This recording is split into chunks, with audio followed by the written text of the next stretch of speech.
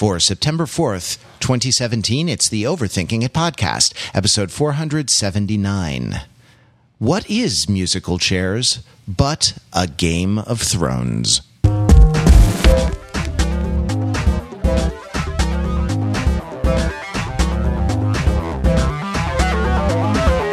This is Overthinking It, where we subject the popular culture to a level of scrutiny it probably doesn't deserve. The Overthinkers are like your smart, funny friends from the internet. We're never happier than when we're hanging out together and when we're watching our favorite things, our favorite TV shows this week. And nothing makes it better than watching together and talking about it together. I'm Matt Rather, and this week my smart, funny friends are podcast regular Pete Fenzel. Hello, Pete.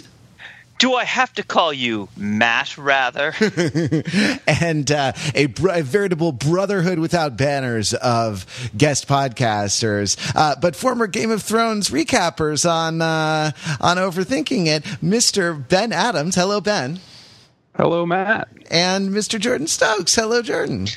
Glad to be here. It's wonderful to have you guys. It's like the old days of doing the Game of Thrones recaps. Though you can find our complete Game of Thrones coverage in just the depth that you've come to expect from Overthinking It in our Game of Thrones Unlocked series, which will be linked up from the show notes to this episode.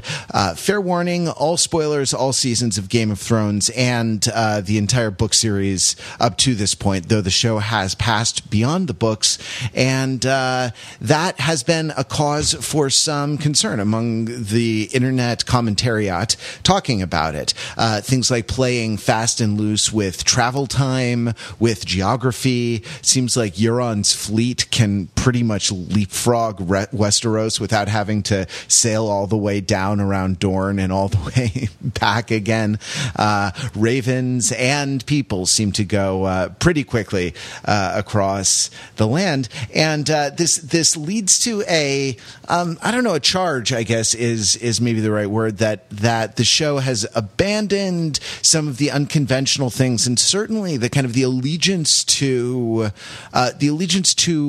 reality over, well, quote unquote reality, a kind of realism, a kind of sensual and sensuous realism over the heroic tropes of high fantasy that has manifested itself in a lot of ways. Ben, you had some thoughts about this as we were preparing to talk about Game of Thrones. So why don't you kick us off? I mean, is it what's wrong with good triumphing over evil for a change?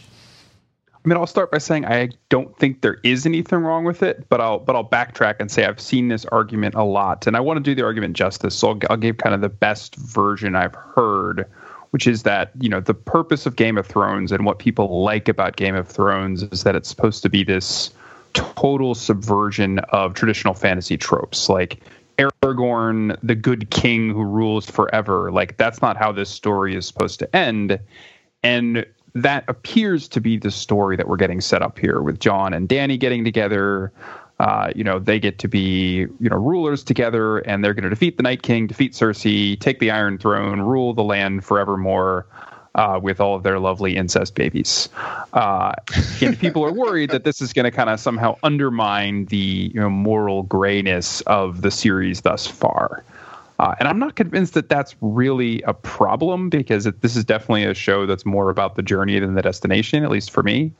But I wanted to throw that concern, that argument out and see what people thought about it. I will say that I called this like a way back. There's a piece of mine on the site called Game of Thrones and the Aesthetics of Fascism, where I pretty much called that Dany is going to be a problem for that kind of storytelling, like back in season 1 or 2 or something like that. Because what are you going to do? She's the violet-eyed last scion of a dying race. There's a limited number of stories you can tell about that character, and her just sort of like, deciding to open a brothel with Littlefinger or something like that didn't strike me as being in the cards. So if you're not going to kill her off real quick, then eventually she's going to be the last the last whatever standing, and then it becomes her kind of story, and that seems to have been pretty much borne out. The last Targaryen. Yeah. Yes.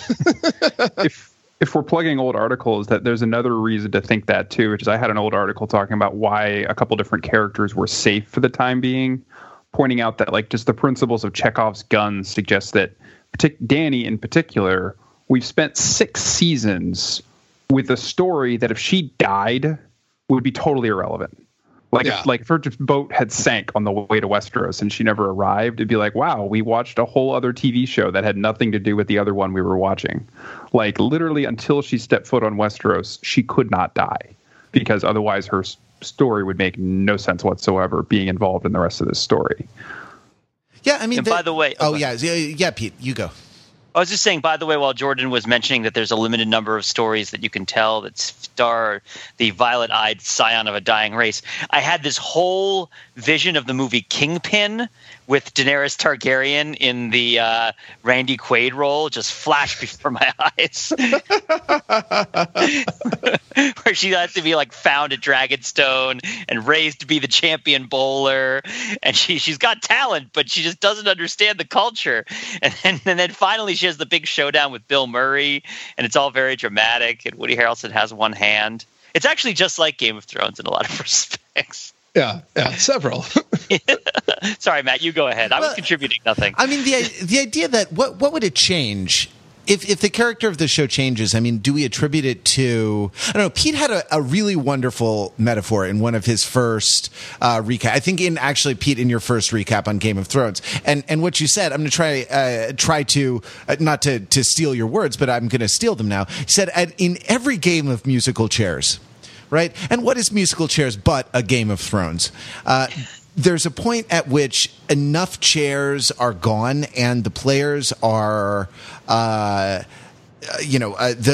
number of players is reduced to a point where the pace of the game speeds up, and it's bimodal, right? There's a threshold that is passed. It's not something that happens gradually. Like something happens, and you said that this had happened this season because the number of thrones, the number of major factions, was 3, now seems to be 2, and they're racing around circles and circles and circles and circles. And that this kind of accounts for maybe some of the breakneck pace of this season. I mean, the thing that I noticed was not necessarily a creeping high fantasy sort of sentimental romanticism, but beyond that an increase in pace, like an increase in just sort of event, without a lot of the texture, which we've talked a lot about is in terms of George R. R. Martin's artistic project of kind of making the sensory reality of the Middle Ages present to you through fantasy writing. That's the texture of the books. There was a texture of kind of atmosphere, of mise en scène, of like, living through time that was in the show that seems now to be sacrificed in favor of like a lot of incident, a lot of kind of like entrances and exits. It becomes like a 19th century play, like a well-made play where like tension is not kind of built slowly. It just kind of erupts through the stage management of entering and exiting characters and reunions and reconfigurations and things like that. I mean, that's the thing that I noticed being different. But the musical chairs theory, the Fenzelian chairs, it seemed to account for that to me anyway. I think another way to look at it is if you think about a board game, which this season was replete with a lot of board game. Literally, I think both sides in the war had a big board where they were pushing pieces around on. But if you've ever gotten to like the end stage of a game of Monopoly, which I know lots of people have never bothered getting the end of the game of Monopoly, if you do, there's a certain point in the game where you stop paying small rents. Like, I don't know if you've ever got to that point where we're like, you've got your hotels on your big properties. You all have like, a decent amount of money, where the point where, paying $4 for Baltic Avenue is not going to change at all. So you're not going to bother pulling out the $1 bills. Actually, at that point of the game, you've just got like 500s and 100s, and you're really just like picking up the dice as fast as you can roll them and jumping the pieces around until you land on Boardwalk. Okay, and then the game's over.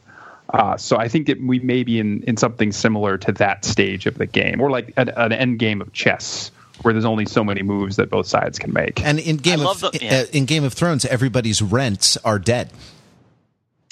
I love the. Oh, go ahead.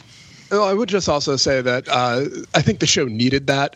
Like, I was beginning to get really, really tired of entire seasons where people just kind of like sort of thought about maybe doing something and traveled from Iceland to Spain and back or something like that.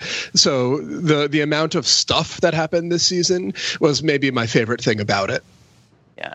And this is a great comparison. I love the Monopoly rent comparison to the musical chairs comparison, because it's not just that the game gets faster, but that the things that happen get more violent.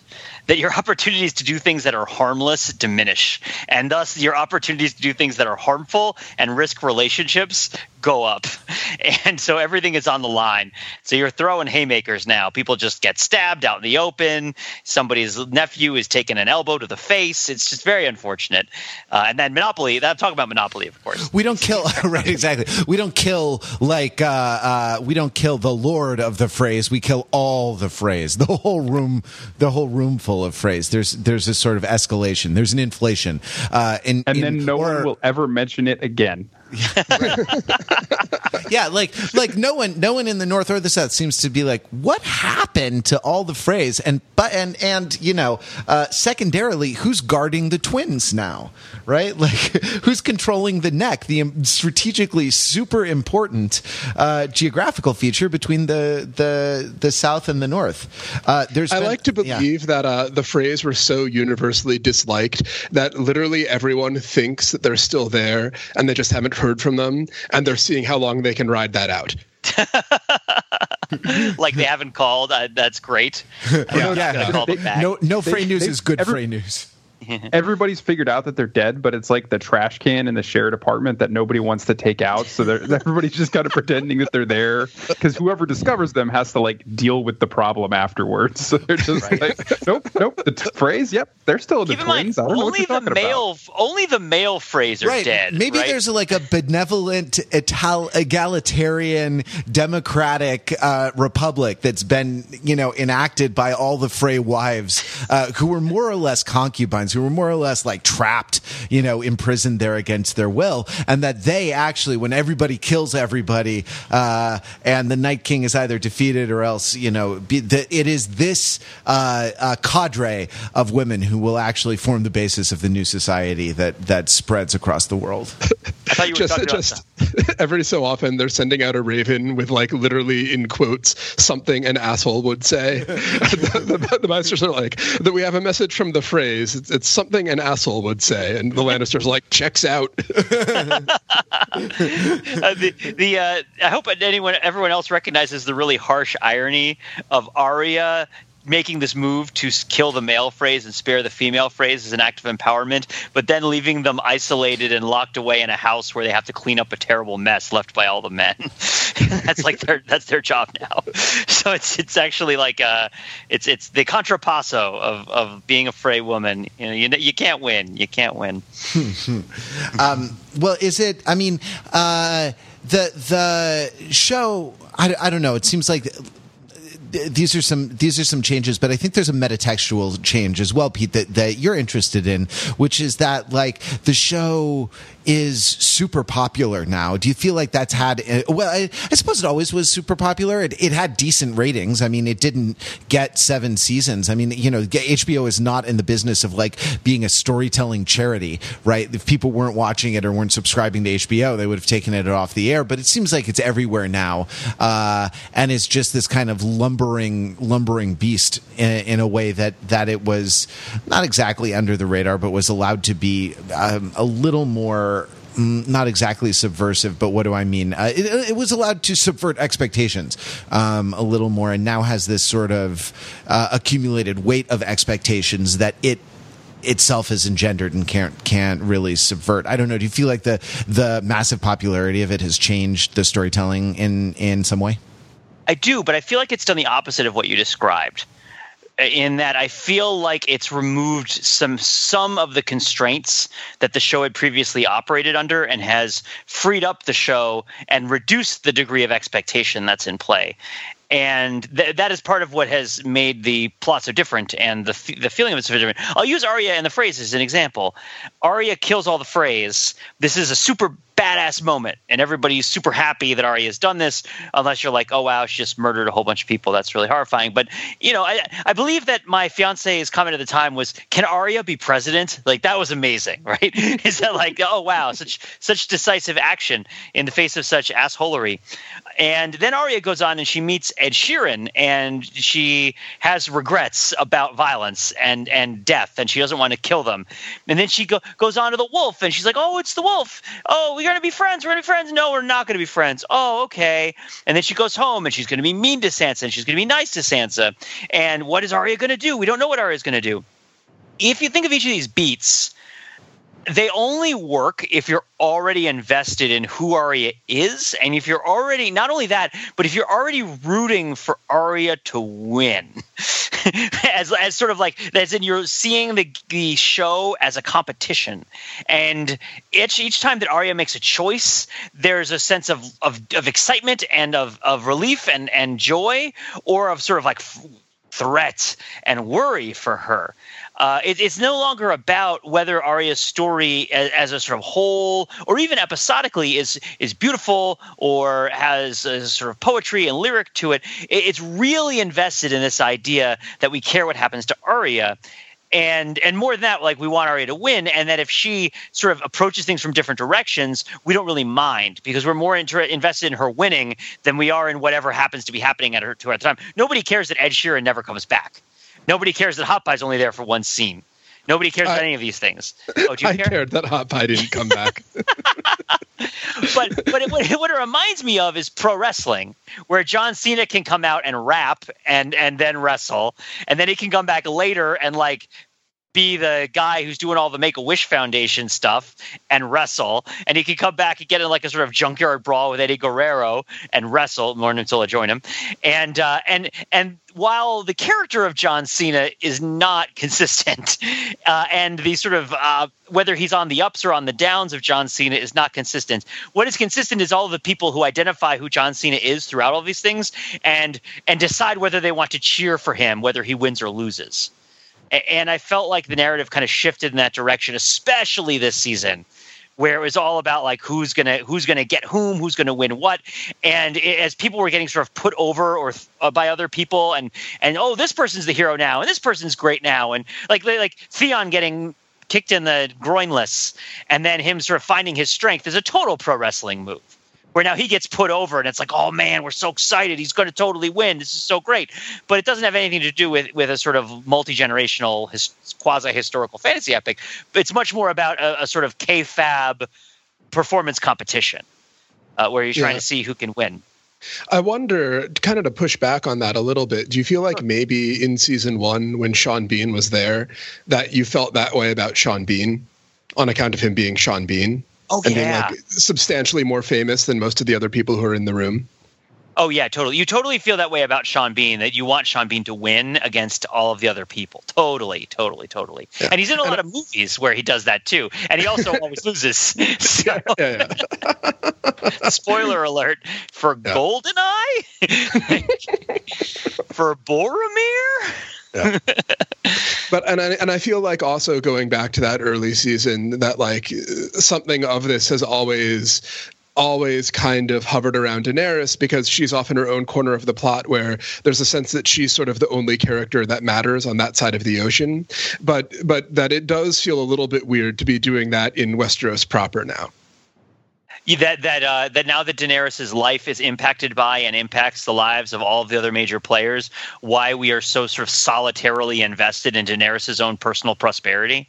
Or more that for a while, when you'd have scenes where it was like, Tyrion and Varys and Littlefinger going at it on the small council or something like that, right? And what was interesting there is not who wins, but kind of like the Machiavellian world that's being depicted or something like that, or even just like the witty banter is the beauty of it.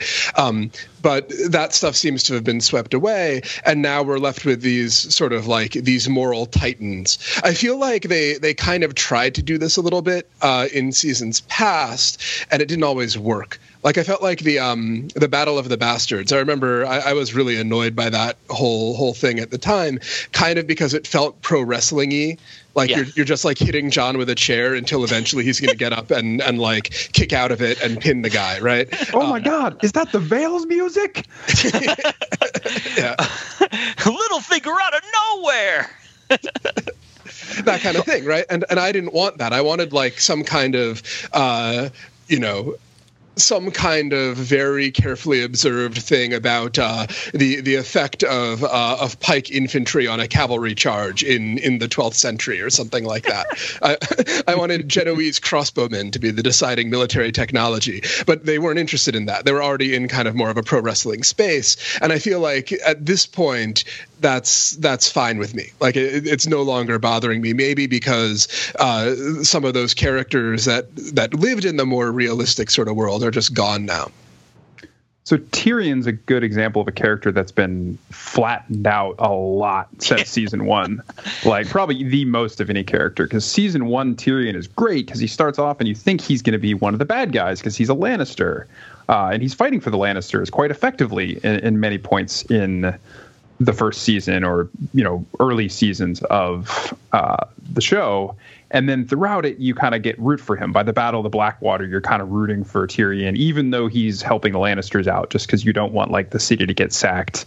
But then like his journey of killing his father and his journey, joining up with Dany, and now he's like his basically only role is to be like her, the angel sitting on her shoulder. In fact, they've even removed what made Tyrion fun, which was a lot of his cleverness. Part of this season was trying to subvert it, is that his clever plan gets him in trouble. But like one of the things I noticed was that, Tyrion's whole point is that he knows Westeros. Like that's his thing, is that he knows Westeros and can help Dany out with that. I don't think it ever comes into play at all this season. Like he doesn't provide her any information that like the map of Westeros doesn't already provide her. He tries. Go for it.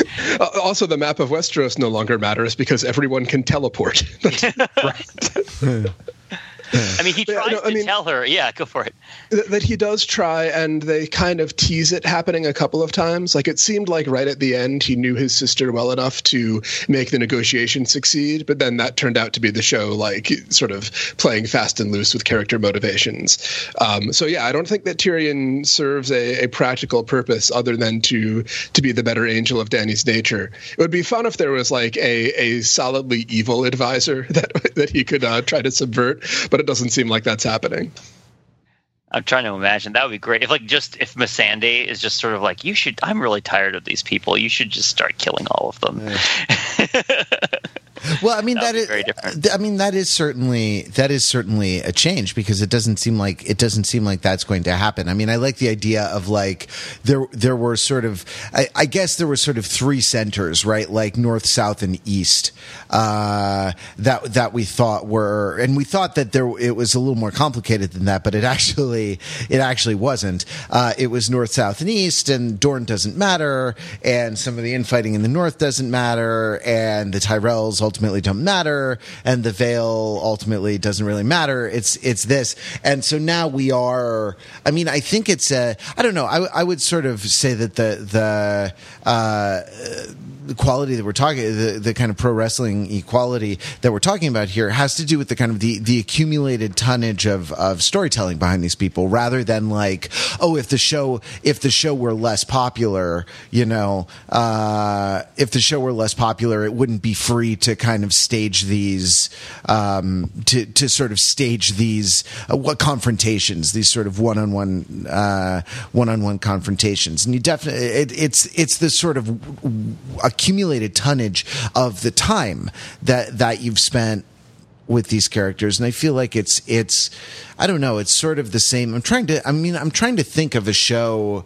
that's comparable where you've spent this much time with people, and I guess like where there's like a political element to it. I guess The West Wing, maybe, though that's not that because of the way that shook out with a big change halfway through, that didn't quite unfold like that. Like, is it Pete? Is it popularity specifically that's done this, or does something else account for it, or could it? Well, so that's two questions. One thing is I would compare it a bit to Buffy the Vampire Slayer, the TV show. Sure. Yeah, because by the end of it, they can do all sorts of crazy stuff. At the beginning, there has to be a sort of overarching mystery, and there has to be kind of constraints on the world, and you can't have outright confrontations between the major characters because the story would not function if you were to do that. If in the first episode, Buffy and the Master just face off, and actually I don't even remember if Buffy and the Master even do this in the first. Maybe they do. Maybe there's like a prequel where Buffy and the Master face off at random in the first episode. But there would be no point to it. There would be no investment in it. And the idea is you spend years and years with them, and then by the end you can do the musicals and you can do the nonsense, and you can have Spike even exist as a character who does not fit in the reality of the first seasons of the show at all, that kind of thing. But I would say that the thing that makes the popularity about it useful is that that you have people talking about the show outside of actually watching the show, talking about who they think they want to have win, what they think is happening, what they think might happen. And I wonder if without that investment in the back end, it would get more tired of the show much faster. Without that sort of like every week we're going to all talk about it at work. You're going to talk about it. It's actually kind of a fun feeling that I haven't had in a lot of years, to actually be in public places, like to feel like I could get on a bus and I could just say a random thing about Game of Thrones and somebody could totally pick up on it. I mean, I haven't felt that way since I regularly watched SportsCenter, which was a long time ago, before they even really talked about contract negotiations. That's how long ago it was. But yeah, it's so it's that side action of like, oh, maybe this character could do this, and maybe this character could do this, and then you end up doing a lot of the work of the show for it, because the show is not really telling you. The big thing that I think the show did that confounds the most is that it changed the rules on whether you can assume something happened based on whether you've seen any evidence of it happening. Is what I would say. As in, like, you say, well, 3 weeks went by and they went from here to here, and they're not going to show you all the boring parts. This must have happened while they were doing it. And you come up with sort of rationalizations for why the events play out the way that they do, that have to do with imagining scenes that happened that you didn't see. And the only purposes of these scenes that you didn't see is not to be mysterious, but merely to shorten the amount of time of the story. And this is a different sort of thing, because if there were a significant sort of development and you didn't hear about it, that would be important. Or if you did hear about it, that would be important. And the idea that you could just sort of assume significant things are happening and you're not hearing about it and you can just sort of write it off as fine is like a big change. And I just feel like the audience is symbiotic in making that change work. Can you give me a specific example of like a scene that we didn't see that the audience filled in? Oh yeah, sure. So the Lannisters approach Highgarden, and the Tyrell men are defending Highgarden, the knights in Highgarden, and the Lannisters walk up to Highgarden, and what follows is like a Monty Python-esque illusion, where in the next shot is Jaime Lannister like piling up a whole bunch of bodies, right? And of course we are thinking, how did they get in the castle? How did they get past the giant walls of the castle? How did they lift the ladders up and do that? And did they wasn't a siege, because they had to have gotten it done really fast, right? Because all the other events are happening. And then the illusion is sort of like, dude, they're the best army. They just said they were the best army. They fought a battle and they won. You know, like why do you even need to talk about this? Why is this something you even care about? Like, oh well, clearly they could have had ladders and just put the ladders up against the wall and climbed over the wall, and maybe they didn't defend it. Maybe they could have built a tunnel. There's any number of ways that the Lannisters could have taken that castle. Which is, this is an interesting feature that you're talking about, because to a certain extent the outcome was certain, right? And it's like, the outcome was certain. Your expectation is that the outcome was certain, and your expectation is rewarded. That, in fact, the outcome that you thought was certain is the thing that happened, which is different from the way Game of Thrones has operated up to this point, right? Which is like, the outcome is certain. You know the outcome is certain. We've told you the outcome is certain. And OMG Red Wedding! You know, like that's been its stock in trade up to this point, which is, I guess, why I talked about the kind of the effects of the recent season being a kind of flattening, rather than being a weirdening. Though I definitely see the point that you make about the weirdening of the universe here. One more example, I think, of one of these scenes that we didn't see that I think we definitely would have seen in the previous seasons is Grey Worm and the Unsullied coming from Lannisport to King's Landing. Like, the last thing we saw of Grey Worm was taking Lannisport on the other side of the continent, and then all of a sudden he's just assembled in full regalia, like he just like they're next door to each other, like it's just next door neighbors, as opposed to like fighting across a hostile continent.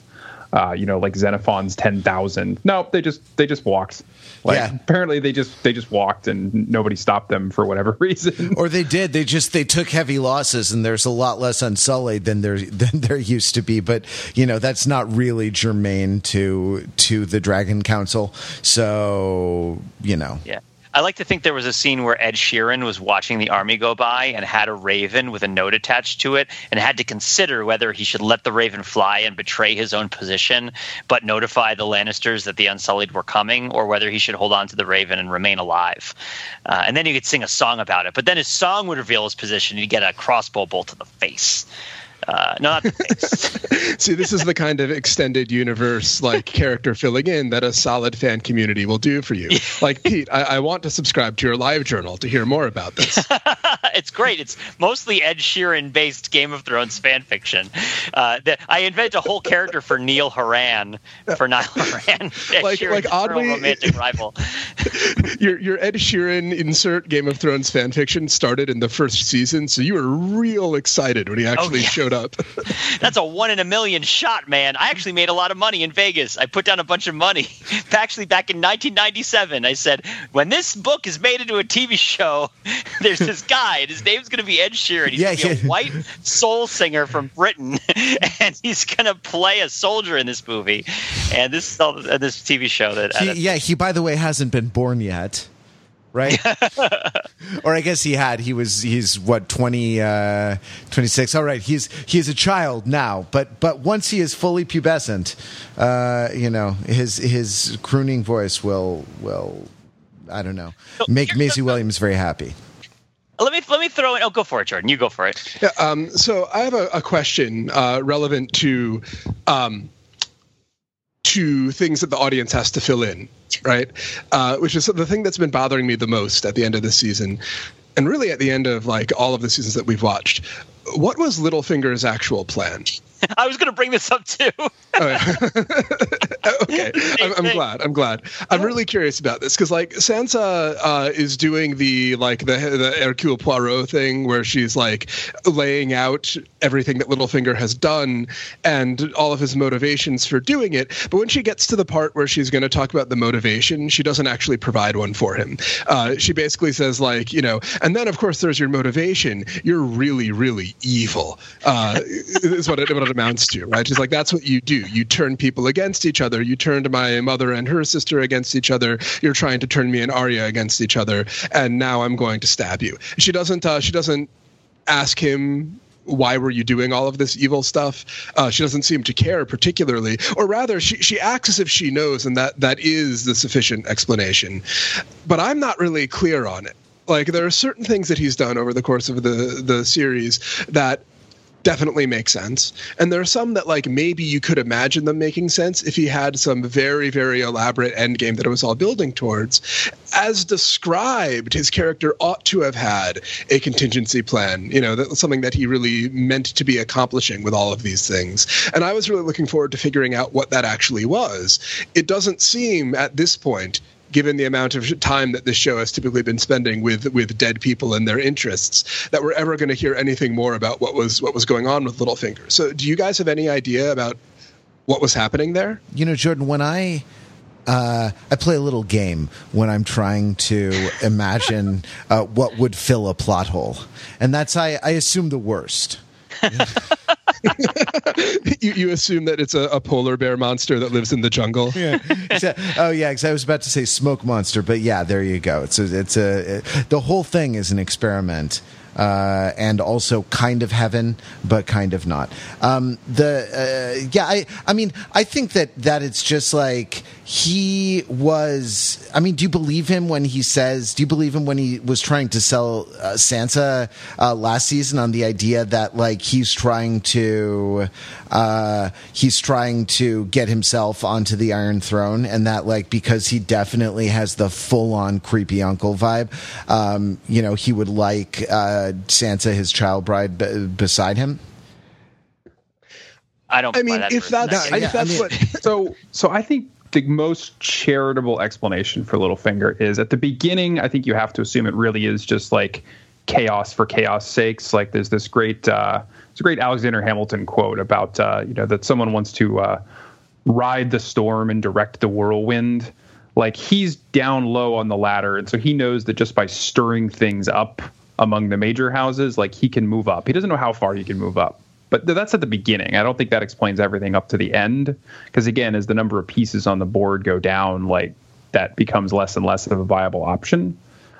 So I think at the end, you have to assume his plan was to both marry Sansa and get Sansa on a throne. Probably not the Iron Throne, but like a throne. Like, because clearly a lot of his actions were aimed at getting Sansa to be queen in the North as opposed to Jon Snow. And then if he can marry Sansa, great. The problem with that is there is no reason whatsoever to believe that Sansa would ever agree to marry him under any circumstances whatsoever. And like he has no. And if that was the plan, they needed to cash that out. Like I would have loved to have seen the end where Sansa like maybe leads him on in that respect as like a way of getting like lulling him into complacency. But they don't. Again, this is me doing the work for them. That doesn't actually appear in the show anywhere. I mean, the thing that I was going to say about is if you believe that what he tells Sansa, like the idea is to sort of remove other power centers. And I mean, it was clear, I think, from them watching Brienne practicing in the, practicing with Arya in the yard at Winterfell, that she suddenly was a threat in a way that she hadn't been before, and so like getting rid of her was more immediate. I mean, I think he wasn't in the middle of his master plan. I think he was in the middle of a small side quest that was necessary to the larger plan of sort of securing power for himself as the dwindling number of players on the board increased the speed of the game. Although if he, I mean, yes and no, because someone being rather good at sword fighting doesn't really make them a threat to Littlefinger, like that's not the stage that he operates on. He doesn't know from the fact that she is good at sword fighting that she can see through his manipulations, right? She's certainly no more of a threat than Brienne is, right? Or any other number of knights that they have sort of sitting around. Littlefinger isn't going to be able to take them in a fight if it comes to it, right? Like, Waymar Royce or whatever he is, the head knight of the Vale is as much of a threat as Arya in that sense. And then if he does decide that Arya is a threat, needs to be eliminated, like, why make Sansa do it herself? Why not just stick a knife in her in a corridor somewhere, right? He must have a couple of Lannister knives around. Certainly there are people out there who want Arya Stark dead, right? And like I have like a very uncharitable explanation, which is that the show is just sort of juicing up tension for the sake of juicing up tension. I suppose if I was going to try to do their work for them, I would say that maybe the most consistent motivation for Littlefinger is to imagine that he actually just wants to torture and degrade Sansa in a way that has to do with psychosexually paying back Catelyn Stark for not choosing him when he was young, so that consciously or not, he needs to have Sansa be the one to kill Arya because that would degrade Sansa for it to happen, and he might not be aware of this himself, but that's why he does this convoluted and ultimately fatal plan, is because it's all about kind of having this bird in a cage which he can then torment in various ways. But I think again, that seems like a motivation that would explain a lot of the stuff that he does, especially in the later seasons, but it's not something that you ever see him really exhibiting. And I don't know. I was wondering if anyone else had sort of picked up that thread of it, but from what you guys are talking about, I guess maybe not. Well, no, it's not just you. Can I show my work? Can I show my work to you, Jordan? Go. Okay, so let's review. So Peter Baelish, Peter Baelish is a kid he's a minor noble. His dad makes friends with Hoster Tully, the father of Catelyn and Lysa Tully, and Edmure Tully, who has ceased to exist due to some sort of temporal anomaly or something. And his dad makes friends with him during the war, and Peter Baelish gets to be fostered at their house.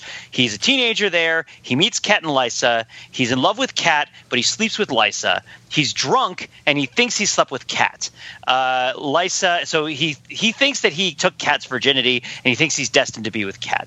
Lysa gets pregnant. Lysa gets an abortion, and then Brandon Stark is going to get betrothed to Catelyn Stark, and Peter Baelish challenges him to a duel and loses, and gets almost cut in half, right?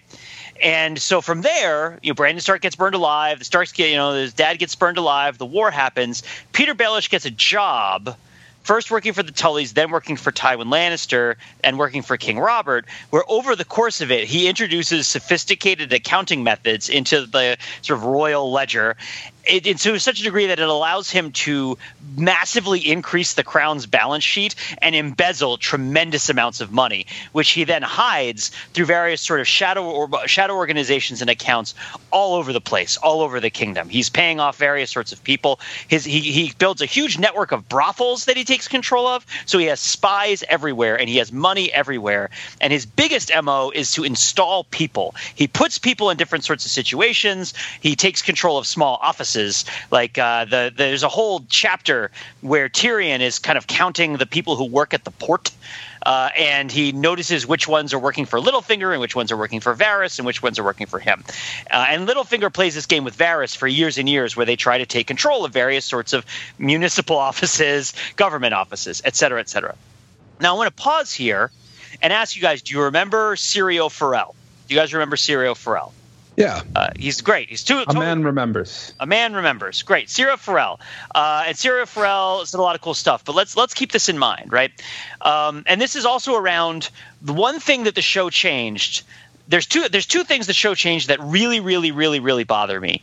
And one of them is when Ned Stark goes to Winterfell. When Ned Stark is in Winterfell and King Robert asks him to go to King's Landing, in the books, Ned doesn't want to go, and Cat says that it's his duty and he has to go. And in the show, Ned wants to go, and Cat says you can't because of your children.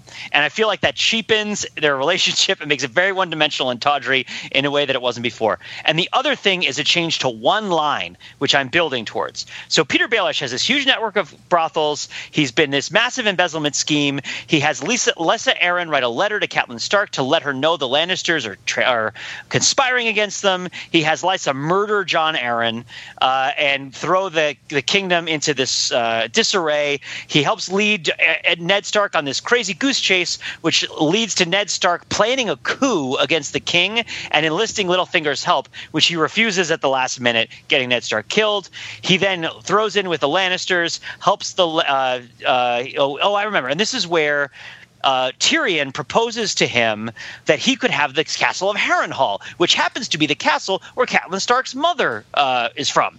And he's like, oh, I want that. And this is part of Tyrion's trick to see who's feeding information to Cersei. Okay, great. And so Tyrion finds out Pycelle is the mole, and the idea of getting Petyr Baelish Harrenhal was always a joke. Petyr Baelish never forgives this and dedicates a ton of time to undermining and killing Tyrion. He then brokers the peace with the Tyrells, brokers the marriage between Joffrey and Myrcella, brings in the Tyrell army to beat Stannis at the Battle of the Blackwater, and after that happens, and Joffrey is betrothed to Sansa, manages to sort of separate Sansa from Joffrey and spirit her away, right? They go to the Vale. He has complex political relations with all sorts of minor nobles in the Vale. He's taking people's kids as fosters and wards. He's got senses in disguise, right? And all this stuff happens to the point where he manages to ascend to this state of political primacy over even Sweet Robin himself, the rightful lord of the Vale. And by the way, the single longest ruling great house leader in all of Westeros as a season 8 of Game of Thrones is Sweet Robin. Long live the king of Mountain and Vale. But then he has a confrontation with Lysa because Lysa sees him kiss Sansa. Lysa starts fessing up to everything that happened. Lysa starts freaking out and wants Petyr to marry her and be with her for real. And Petyr pushes her out the moon door and kills her. And this is the end of Storm of Swords. Biggest climax so far in the whole books. And he says something. He says something to Lysa Arryn, which explains everything that he's done up until this point. And in the show, it's different than it is in the books. And this is the thing that pisses me off more than anything else. In the show, he says, "I only ever loved one woman. It was your sister," right? Something to that effect, and then pushes her out of the window. And in the books, she asks him, "Oh, did you ever love anyone?" And he said he loved someone, yes. And what he says when he pushes her, and you remember who I asked you to remember just a couple minutes ago? Who asked you to remember just a couple minutes ago? It was Syria Farrell. Right. You know what he says to Lysa right before he pushes her out the window? He says, "Only cat," and he pushes her. So are you putting this together? This whole thing? You putting this all together now? Was Cat his pet? Who is Syrio Farrell's cat? Does anyone remember the story of Syrio Farrell and the cat? I do, actually. Tell the story of Syrio Farrell and the cat. Chasing cats is like one of the first things that Syrio Farrell gives Arya to do in her sword training. Right. Catching them, and the idea is if you can sneak up on a cat, you have the necessary, stealth, etc., to be a water dancer, right? Yeah, and there's a big story about a cat, which is that Syrio Farrell was one of the guards in the Sea Lord of Braavos' house. And the first sword of Braavos died, and the Sea Lord of Braavos immediately brought in a bunch of people for interviews to take the job. And there was one test that was given to all the interviewees, and the test was that he had on his lap a creature, and he would ask each of the interviewees to describe the creature. And most of the interviewees would say that it was some exotic creature from a faraway land, and he'd never seen anything so beautiful. He must have gotten it from across the sunset sea. And the Sea Lord of Braavos' house is a menagerie of delights of both plant and animal nature. And so they all say that this thing on the Sea Lord's lap must be the greatest thing in the world. It must be something I've never seen before. And Syrio Farrell, when he sees the Sea Lord with this animal, he says, that's a cat. That's a common house. That's like a tomcat that you got from the alley. And because the Syrio Farrell is able to see for real that all that's there is a cat, he gets the job as the first Lord of Braavos. And this is the big lesson he teaches Arya. Look with your eyes. Don't see what you expect to see. Don't see what you think you ought to see. Look with your eyes, and you'll see what's there. And I mean, I've been thinking about this with Littlefinger. When he tells Lysa only cat, I feel like that's a really poetic callback to the cat, which is sort of a presence throughout the story, which Arya is always chasing, which is kind of the truth, and it's the empirical truth. And what that says to me is that Littlefinger's plan the whole time was all about Catelyn Stark. That was what he was doing. He wanted Cat. And everything he did was about Cat. It was just Kat. And it's crazy that somebody would go to that kind of crazy length and develop schemes of that huge nature just because of this one woman that he was in love with when he was a child. And it's nuts. But then you think about what people are actually like, and you're like, yeah, that's pretty credible. Like that makes a lot of sense. A lot of people would do something like that. And this is what Jordan was saying, which is that his actions since then. Well, I mean, the books, they hasn't really gone anywhere. Like they're still doing stuff. They haven't revealed what his plan is. He seems to have some sort of bigger plan. It probably involves the castle Harrenhal, which he ends up owning anyway. And I think that in the books, Littlefinger wants to be king with Sansa as queen in Harrenhal, and that there are specific reasons for it. But I'm not going to get into that because that's not what it's about. It's about the show. I think what happens is that once Kat is dead and Littlefinger kind of has Sansa in his like physical possession, he has no idea what to freaking do with her. Like, what is he supposed to do? Like he's sort of come to terms with the fact that he's probably not really going to marry her. And so he kind of marries her off to the Boltons, and that's kind of a terrible idea. And he kind of admits it's a terrible idea. And he kind of becomes a bit of a dad drifter where he's like watching too much History Channel and lurking in the hallway looking at teenagers. And it's just like, this guy's a creep. Nobody knows what he's doing. And it's like, oh man, he's just in that basement all the time, hanging out with Jon Snow, just provoking him and being like, your mom was really hot. You know, it's like, why are you saying this? Why are you saying this? And it's because he lost his reason. He lost his reason to tear. He lost his reason to live, which was that it was all about Kat the whole time. Now, I don't necessarily know. Again, that might not be true. But if we're doing the show- wait, that was a long way around the barn, Pete. For that might not be true. But if we're doing the show's work for it, I think one way you can explain it is that Peter Baelish is lost without the object of his sort of ironic, hateful affection, which is Catelyn Stark, and then also is kind of the idea of Sansa as the echo of Kat. And as Sansa kind of grows into a woman and becomes different from Kat, and he kind of realizes that it's not her, he's just totally, and he has to die. It's the only thing that can happen. And ironically, does everyone remember what Arya's name was when she was blind in the canals in Bravos when she was training as a faceless man? This might be just in the books, but her name was such and such of the canals. Yeah. It was Kat. Cat of the Canals. Yep.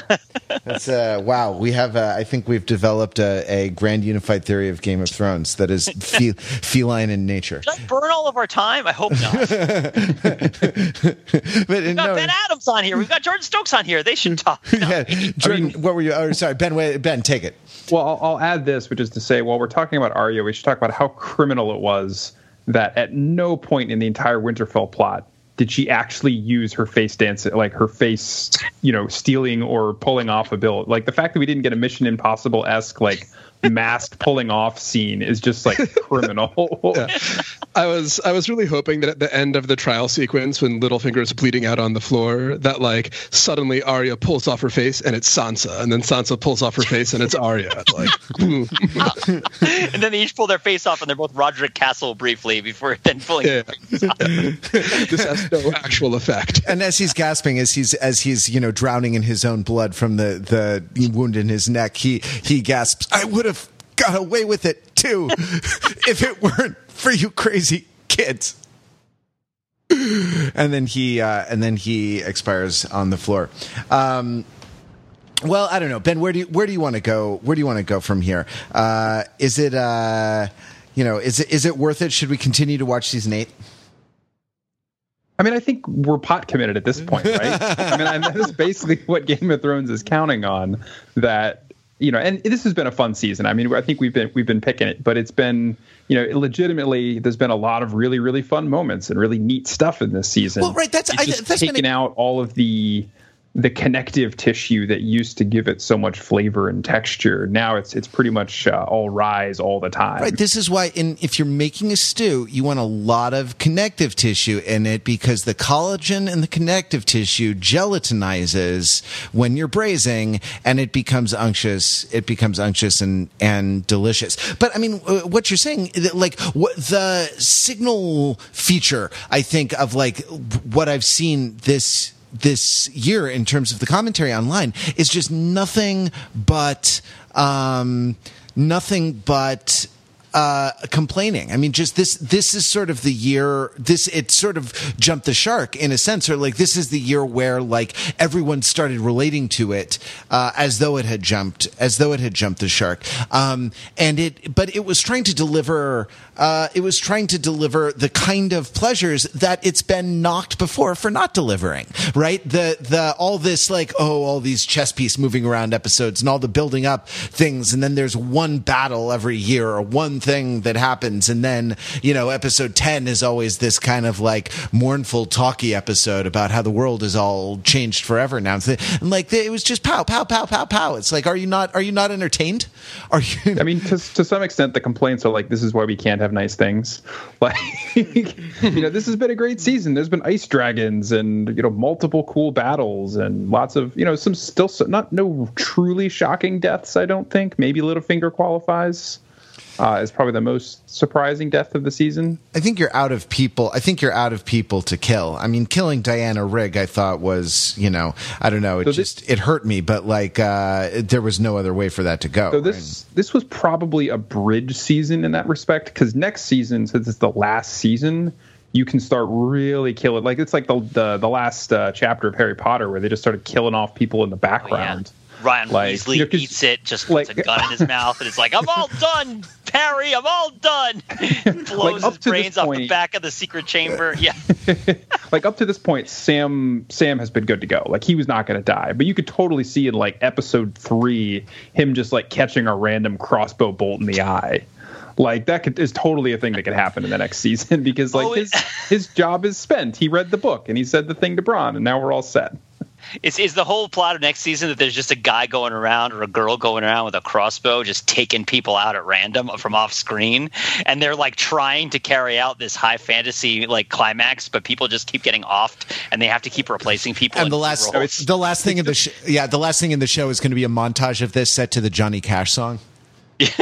It's one of the kids that they've been training up at Winterfell to use a weapon, and he keeps firing it accidentally. And then at the end, it'll be "Hi, we've had a lot of fun here on Game of Thrones, but this has been a PSA. Keep your weapons away from your kids." And if you have a firearm in the house, make sure you use trigger locks and other safety measures in order to it's locked away in the safe. One of the sort of characteristic pleasure or the exploitative pleasures of Game of Thrones that it hasn't offered this year is a sort of HBO level quality of TNA. I guess that mantle has gotten transferred to Westworld or something like that.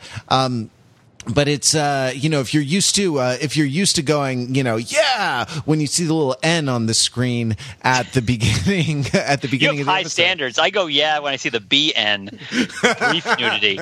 No, I only want the N. And by the way, it has to be coupled with an SC that's not just a sexual content but a strong sexual content. But this season, all the N means is Jon Snow's butt.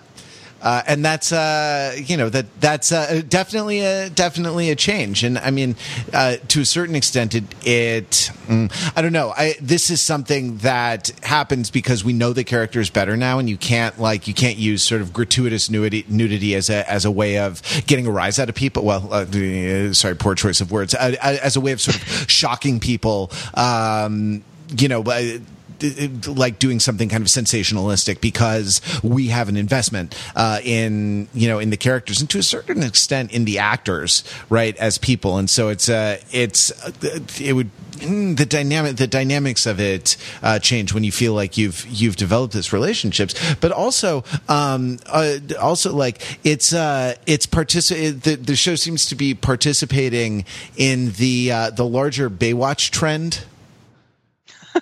Right, the larger sort of Baywatchification. You'll recall Baywatch, the film adaptation starring The Rock, was an R-rated comedy, sort of a raunchy comedy. With sex things in it and pretty girls and stuff, and in the past that would be boobs aplenty.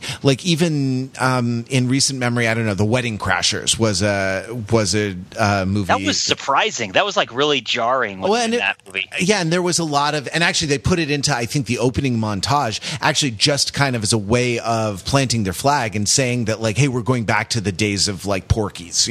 We're going back to to the days when the heady days of Nuns on the Run, which had a scene where the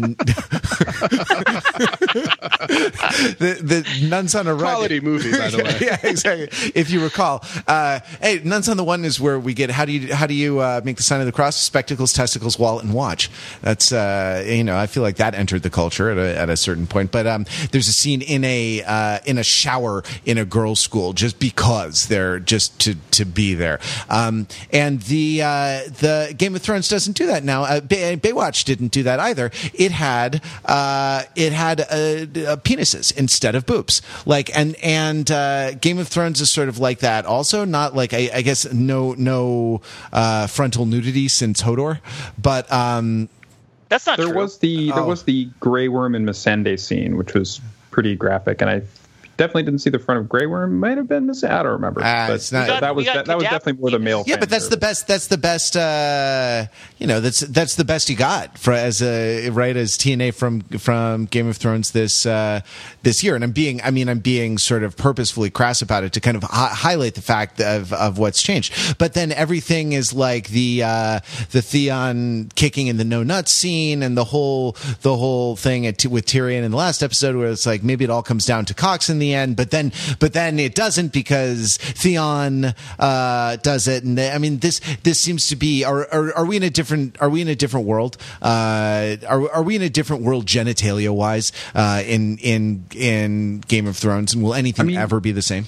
I mean, you have to imagine that for the creators, like they're far more aware of this is coming back to the new popularity of the show. That like they know every time they show a boob or a butt or a penis, like it's the genitals that launched 1,000 takes. Like every sex scene is going to be analyzed and get all sorts of nonsense. And like even if you try to tune that out, you have to imagine that the directors are like, let's just cut off a guy's head and move on with our day. Yeah, right, exactly. It's going to be a super kind of GIF extravaganza, right? But not so much that as it's like, you're going to you literally cannot please everybody. Like you're always going to get criticized from one angle or another whenever you do one of these scenes. Yeah, and now that everybody is watching, you have to worry about pleasing everybody, and you can only please all the people some of the time. Do you think that there was some sort of broad misinterpretation earlier in the history of Christianity where like somebody was like St. Paul was like, oh, no more sex, please, because he had been like dealing with a lot of really raunchy stories, or like people kept bringing it up, and he was like, oh, please, no more sex. Someone's like, okay, no more sex, done. That's a rule. And it's like, oh, no, that's not what I meant. It is interesting to reach a chaster world through emotional exhaustion. It's sort of that's the Kurt Vonnegut way to age, I believe. Is how he would describe, like, because he says greet impotence like getting off a very unruly horse, right? It's like, oh, thank God that's over. We don't have to deal with that anymore. And Game of Thrones is totally there. Yeah, I've been shocked by the number of dick jokes in the last 2 seasons, like, and not by their like flagrantness or by their sort of. Because a lot of them are very straight down the middle. They don't even curve to one side or the other, dick jokes. That's like, hey, what do you call a dick? A dick. That's hilarious. Like, we had a scene like that this season where someone's like, hey, what's a word for a penis? Dick. That's great. But what he said was literally, dick, I like it. I bet you do. High five. I mean, if we were going to get fan service romance in this season, where was Tormund and Brienne? Like, come on, guys. Do you think that's going to be the last? Do you think the story of Game of Thrones, at the end of the day, is going to be the invention of the high five? Because they've just been getting so much closer to it with every passing season. There's like more moments that beg for it. Eventually, they're just going to be like, boom, and then they're going to be like, wow, that was solid. This is why I ended my last last review with hashtag Tormund lives. I'm a Tormund truther. I just don't believe the evidence of my eyes that he's dead. Can't melt ice. All right, can't melt ice beams. Yeah, it's an inside job. Right. What? Yeah, exactly. Well, yeah, Eastwatch by the Sea was an inside job. Was Jordan trying to get in, or was he just shaking his head in shame at the rest of us? No, I've been like I've been sort of trying to get a dick joke in there, but each time I start to talk, I'm like, wait a minute, don't do that. No. Well, then you're doing better than the writers on Game of Thrones. Hey, let's wind this down. Let's sort of begin our final battle of the living versus the dead, and give some predictions for the end of the series. I mean, I guess like this is sort of like calling on people at the seminar table. We could just go around in alphabetical order or something like that, or we could continue to, or we could do it by volunteers. Let's take volunteers first. Anyone want to? Wait, can I ask a clarifying question? Yeah. Do we just say what do we think is going to happen on the TV show, or are we also allowed to say like what we think might happen in the books that's going to be different from that? Well, I feel like I'm not the boss of you, so you can say whatever. Like it's not my ass on the Iron Throne. So you can say whatever you want. And since you obviously have an idea, how about you go first? Nuts. All right. So I think that most of next season is going to be zombie fights punctuated with Cersei flouncing around. That eventually Cersei is going to come through at the last minute and like actually fight some zombies. But then in the very last episode or two, it's going to be the zombies are going to be defeated, and we're going to return to King's Landing to settle the Game of Thrones once and for all. At that point, I think that Cersei is going to go like flagrantly crazy, threaten to blow up everything with wildfire. That Jaime will end up having to kill her, but that this will happen after their child is born, which I think is going to be a daughter. And I think that the series will end with the last surviving Lannister baby being spirited away to Essos, just like the last surviving Targaryen baby was spirited away to Essos, sort of at the end of Robert's Rebellion. So that's my thought as what the show has sort of queued up for us for the final season. In terms of stuff from the book, I do have thoughts there, but I feel like it would be very long and very digressive, so I kind of hesitate to bore you all with it. Okay, fair. I mean, we could take that offline and put it together because I think we both have very copious theories about the books that could go on and on and on. Definitely. I mean, let me say this: there's a dropped plot thread from the books that it would be very peculiar if they tried to pick it back up now.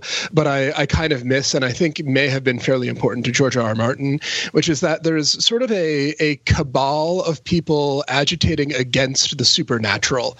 In Westeros, yeah. Varys is plugged into this very explicitly. The scene in the show where like Varys and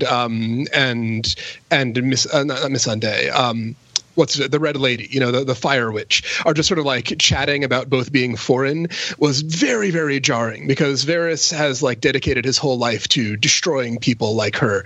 And I feel like that is probably going to play a role in the book's final showdown, but I think that the show has moved on from it at this point. Well, there's almost not what's the one I'm thinking of? It's the one that it's all stolen from. It has the Return of the King in it.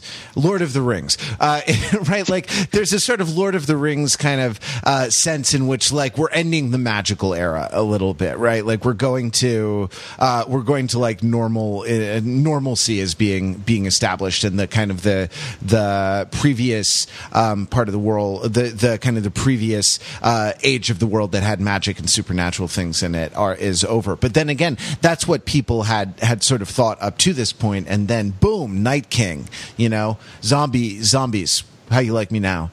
Anyone else? Well, no, we got more projections for the end of the book, for the end of the series, and the end of the books. What do you think, Pete? So I'll predict for the show. I'll start the show because the books it gets way too complicated. For the show, they've got to do the long night.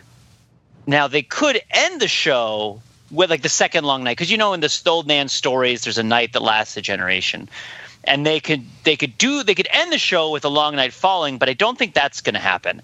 I think that the second half of the season is not going to be as rapidly in succession as the first half of the season is, and especially in say like episodes 4, 5, 6 in that range, there's going to be big time skips between episodes, like of months or years, where we're going to see how people have been surviving in the darkness. I still think that at the end of the day, Game of Thrones is a story about existential survival from the Vietnam generation, in which like war is revealed to be a sort of pervasive evil that only causes us to ignore more important problems.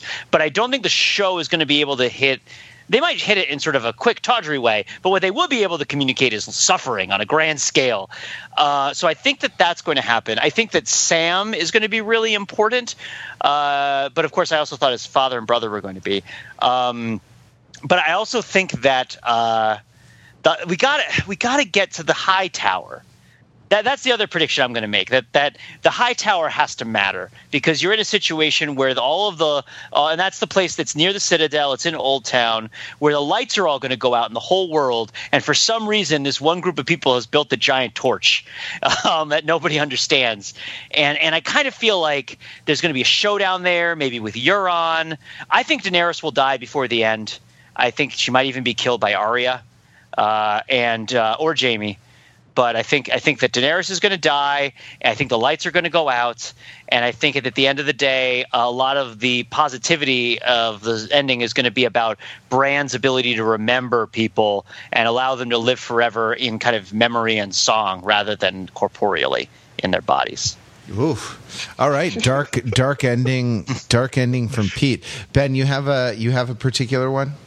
Yeah, I think Pete is a lot more, I guess, pessimistic, though I guess for the people that I talked about at the beginning of the podcast, optimistic about the nature of the ending of the show. Podrick Payne's making it to the end. Podrick Payne is totally opening the first Planet Fitness. That's how that ends. Oh, he's a survivor. But I think they're coasting towards a somewhat conventional ending. So one thing that I think the one place I'll plant my flag is I think whatever important thing happens at the very end of this show, probably a big battle, probably involving some combination of, as you said, like Cersei's going to somehow get involved in the main fight, and it's going to be the big, the battle for, the Battle for Dawn, the equivalent of that.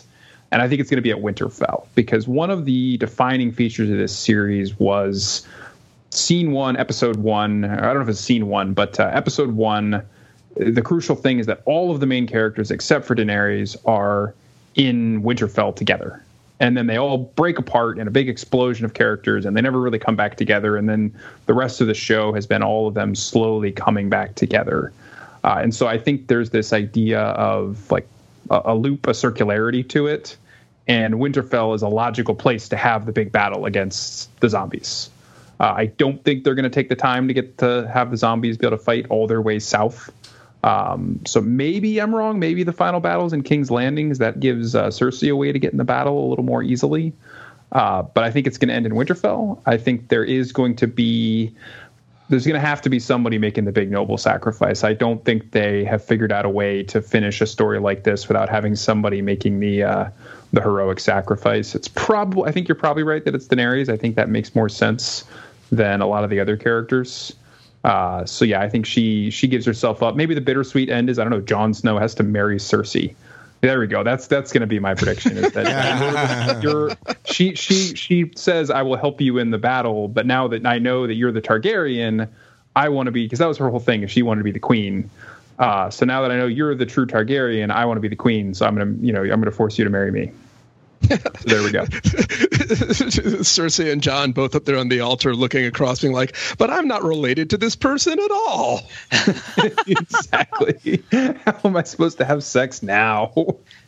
There's a point of clarification here. Can Bran see the future, or can he just see the past and the present everywhere? Do we know? Being able to see the past, so can't you use the ability to see the past in order to see the future, especially if you can influence the past? Because future you can send messages to present you. Oh, I guess so. But the idea, like, is he like a heptapod? I guess is my. I mean, just I don't think we've seen any future.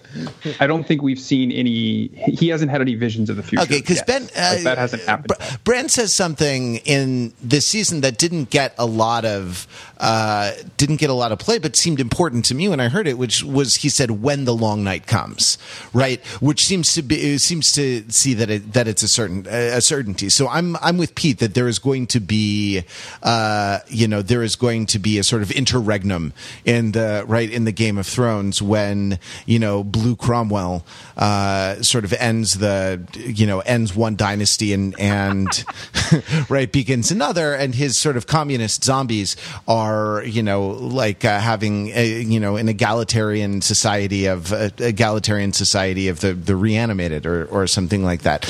I'm going to say I think that Arya kills Jaime. There's something about that because Cersei is still on her list, and though Jaime, I'm not sure. I don't think Jaime specifically was ever on her list, but I think it's sort of a way of getting to her or something like that. The thing about Arya is that she's completely monkey balls insane now, right? And like she has the just insane psychopath eyes a lot of times, and like don't let her sort of slight rapprochement with Sansa fool you. Like there's definitely like a little, she's been heavily traumatized by her experience, and rather than making her kind of somber and responsible as it's done with Sansa, it makes her dangerous and crazy and liable to kill a whole room full of Freys. So if it's not Jaime, it's going to be some like very ill-advised thing that's driven by insanity. I hadn't thought about Dany not making it to the end, but it seems. Dany and Jon can't end up together because we're about to find out. Because apparently when Sam was not listening to Gilly, he was actually listening to Gilly, so it's not sexist at all, I guess. But you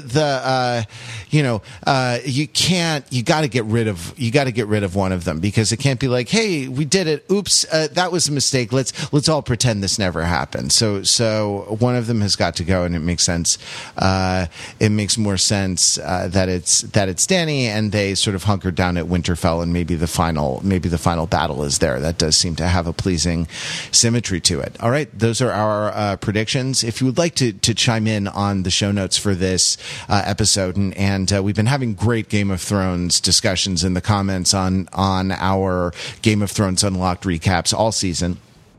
Go to Overthinking It, find this episode, click on show notes near the top of the page, and you'll find the comment section where we can all trade theories. Spoiler alert for those comments, we're gonna do it. And if your comment gets buried temporarily, it's because I'm trying to keep spoilers off of the homepage of Overthinking It. But head on over there, have the discussion with us. Thanks very much for listening. We'll meet you there in the comments. Thanks very much to Ben and to Jordan for joining the Overthinking It podcast. It was great to have you guys, and thanks very much to Pete for always like Beric Dondarrion. You keep coming back, Pete, and we are so grateful. All right, this has been the Overthinking podcast. We'll be back next week. Till then, visit us on the web at overthinkingit.com, where we subject the popular culture to a level of scrutiny it probably doesn't deserve.